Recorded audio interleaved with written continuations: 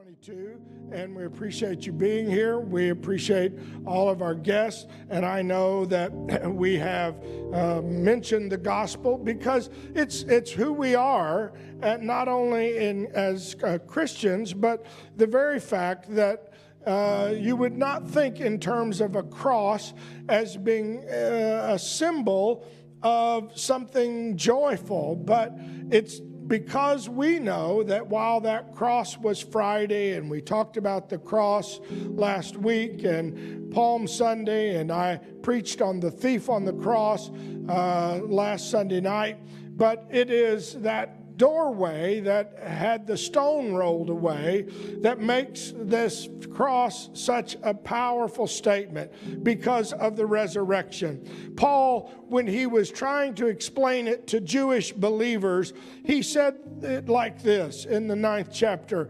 Now, when these things were thus ordained, he was trying to explain to them how the priest had gone into the first tabernacle, the tabernacle that had been in the Old Testament, accomplishing, and he uses the phrase, the service of God. They went in and they, once a year, offered blood on the Holy of Holies as a service to God. And then he mentions that the second with the high priest alone once a year, not without blood, that he offered for himself and for the errors of the people. He then goes on to say, the Holy Ghost, thus signifying that the way into the holiest of all was not yet made manifest, while as the first tabernacle was standing. He said it was that we could not get in there. There was one man once a year that went and put blood there, but he couldn't stay there. That was where the presence of God was. That was where what was commonly called the mercy seat was. And he said, he was explaining, how much more shall the blood of Christ, who through the eternal Spirit offered himself without spot unto God, purge your conscience. Now that's a powerful statement, folks, because everybody has a conscience. Everybody, in other words, that's something that is going on the inside, in your thoughts, in your emotions, in your mind. Oh, I can wash my hands on the outside. I can shake somebody's hand on the outside. I can dress up on Sunday on the outside and look like everything's fine. But the Lord wanted to get on the inside. And that's what Calvary was all about. He said, it will purge your conscience from dead works to serve the living God. For Christ is not entered into the holy places made with hands, which are the figures of the true, but into heaven himself, now to appear in the presence of God, who for us, yet he should offer himself often as the high priest enters into the holy place every year with the blood of others. For then must he often have suffered since the foundation of the world. But now once in the end of the world hath he appeared to put away sin by the sacrifice of himself, as it is appointed unto men once to die, but after this the judgment. So Christ was offered to bear the sins of many, and unto them that look for him shall he appear the second time without sin unto salvation. And all of you are here in honor of this Resurrection Sunday, but you know what? I hope this isn't the only time you look for him. I hope every day you get up and say, Lord, this could be the day. As Paul goes on into this letter to the Hebrews, he said, now the God of peace, which brought again from the dead our Lord Jesus, that great shepherd of the sheep, through the blood of the everlasting covenant. That blood is able to make you perfect in every good work to do his will, working in you, which is well-pleasing in his sight, through Jesus Christ, to whom be glory forever and ever. Amen. You see, that was what was so important about the cross. Because when Jesus died, the veil was rent. And then, of course, Resurrection Sunday, 3 days later, he got up. All of that was to release the helper, as the Bible calls it, the advocate, the intercessor, the counselor, the comforter, to flow through you, to bring you into conformity to his will. I understand. Someone sent me an article this week that was recorded in the BBC of them putting a chip in you. And somebody else sent me one from one of the news agencies this morning of putting a chip in you so that your records and your buying and selling, and we understand that's logical, that's reasonable. They can't, if you've ever lost your car keys, or you've ever misplaced your phone, or you've ever lost your billfold, you know how frustrating and terrible that is. And so, man, imagine if you could just have all that information in you. It would go with you everywhere, and there was no chance of losing it. And it's reasonable. And I know that's scary to a lot of us, because we think of the mark, and we think of what that implications of that could be, because they could cancel your number. And the Bible even talked 2,000 years ago about a mark in your hand or forehead. And so we realize that there's spiritual implications to that. But the truth of the matter is, it's in you. And being in you is better than being just on you. Because when it's on you, you can misplace it. And I'm not advocating to go get a chip, but what I am telling you is that the resurrection power today doesn't have to just fall on you. It can be in you. Why do you think that the enemy wants to mark us with a mark on our hand or forehead? Is because the Lord has already started marking people today with the infilling of his Spirit.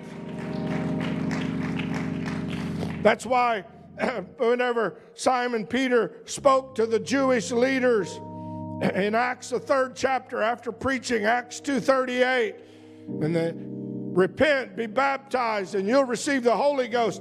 He said to, whenever he had healed the man at the Gate Beautiful in the 3rd chapter, and there was a real ruckus, and the religious leaders caught him, he said, "You are children of the prophets and of the covenant which God made with our fathers, saying unto Abraham, in thy seed shall all the kindreds of the earth be blessed. Unto you first God, having raised up his son Jesus, sent him to bless you." What is the greatest blessing that he can give you? To turn you away from every one of you from your iniquities. That's the powerful part of the resurrection.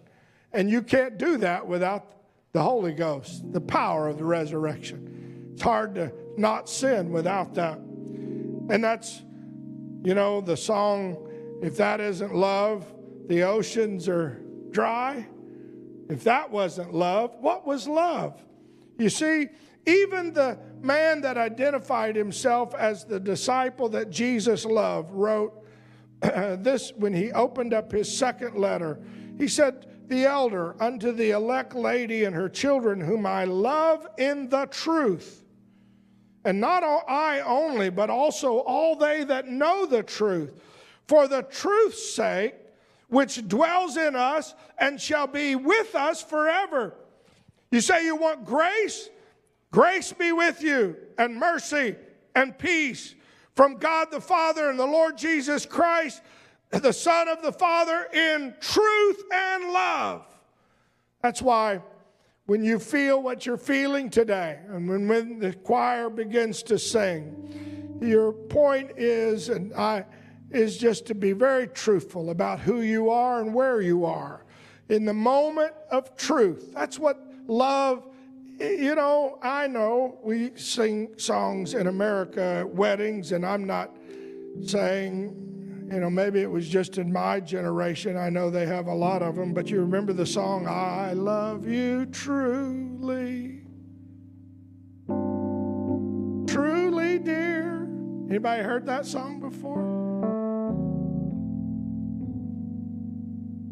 John said, I rejoice greatly that I found of thy children walking in truth. Because let me tell you something, love and truth go hand in hand.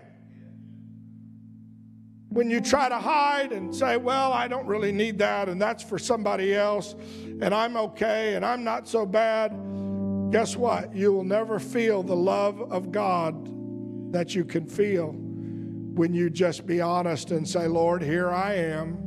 I need you. I am trying to be as truthful about it as I can. John himself repeatedly called it the Spirit of truth when he talked about the Holy Ghost. He said, even the Spirit of truth, whom the world cannot receive, because it seeth him not, neither knoweth him, but you knoweth him. For he dwells in you, with you, and shall be in you. That's what the Holy Ghost was all about. And I know sometimes that's why folks are a little bit afraid, because they feel like if I open myself up to that, then the Lord is going to truly know who I am, and he's going to truly get in me, and he's going to truly want to change me.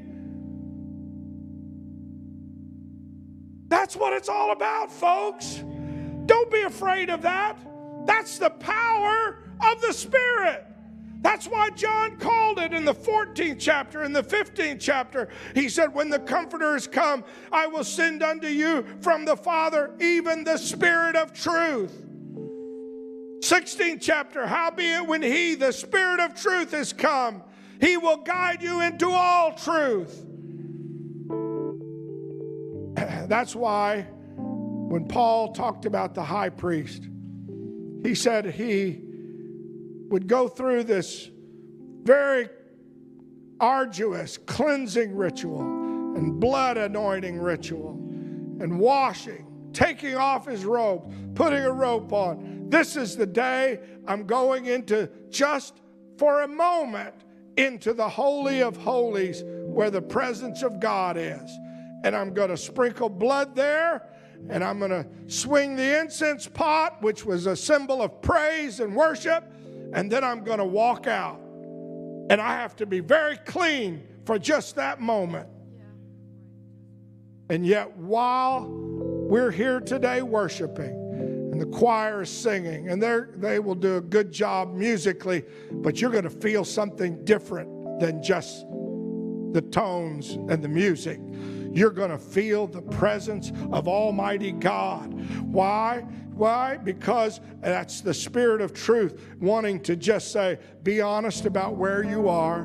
You're welcome to raise your hands. You're welcome to worship. Why? As Simon Peter said, seeing you have purified your souls in obeying the truth through the Spirit, unto unfeigned love of the brethren. See that you love one another with a pure heart fervently. You see, truth and love and the presence of God, the grace and mercy and peace all go hand in hand. And if you'll open yourself up today while the choir sings, I'm not going to preach anymore, but you're going to just feel something maybe that you've never felt before. Please, I'm here to tell you what it is. It's the Spirit of Almighty God, and He died on Calvary just for you to be able to feel what you're feeling. And you can walk out of here and say, that was a great service. Or you can say, you know what? I want to open myself up. I'm tired of just feeling good every once in a while. I want it to flow through me and out of me. And truly, that is what love is all about. Let's just thank